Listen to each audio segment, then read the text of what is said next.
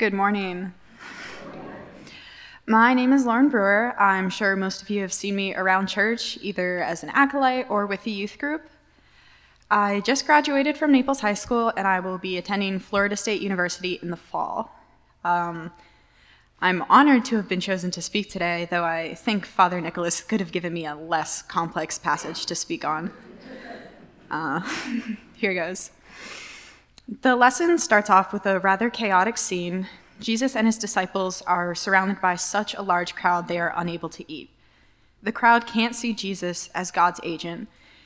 They are calling him insane. The religious authorities refuse to accept his teachings and claim that he's possessed by Satan. When his family hears of this, they go to restrain him.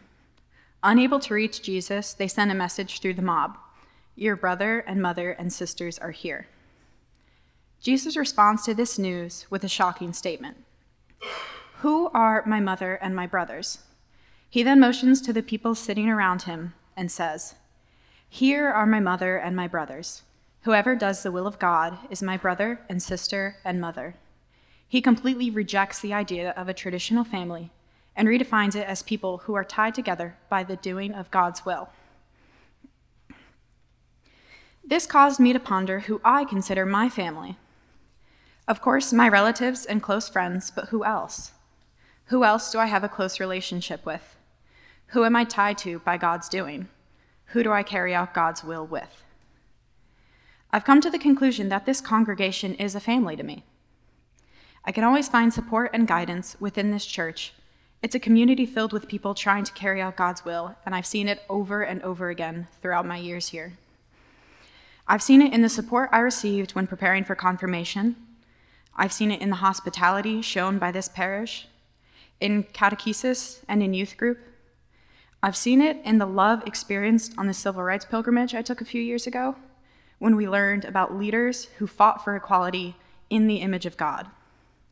And I've also seen it take shape in my own life, working with the Tumaini Fund to sew dresses for young girls in Tanzania, and volunteering to help people in my own community through Habitat for Humanity. I constantly feel God's love through this church community. The support, generosity, advice, kindness, and genuine friendships formed here can rarely be found elsewhere because they are built on the foundation of God's love. Trinity has helped make me the person I am today, and I do not think I would have such a strong faith if it were not for this congregation. This church is a family, helping each other by trying to better the community and the world by doing the will of God.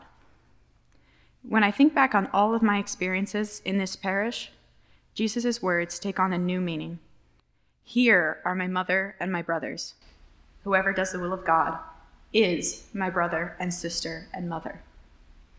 Thank you for being a family to me.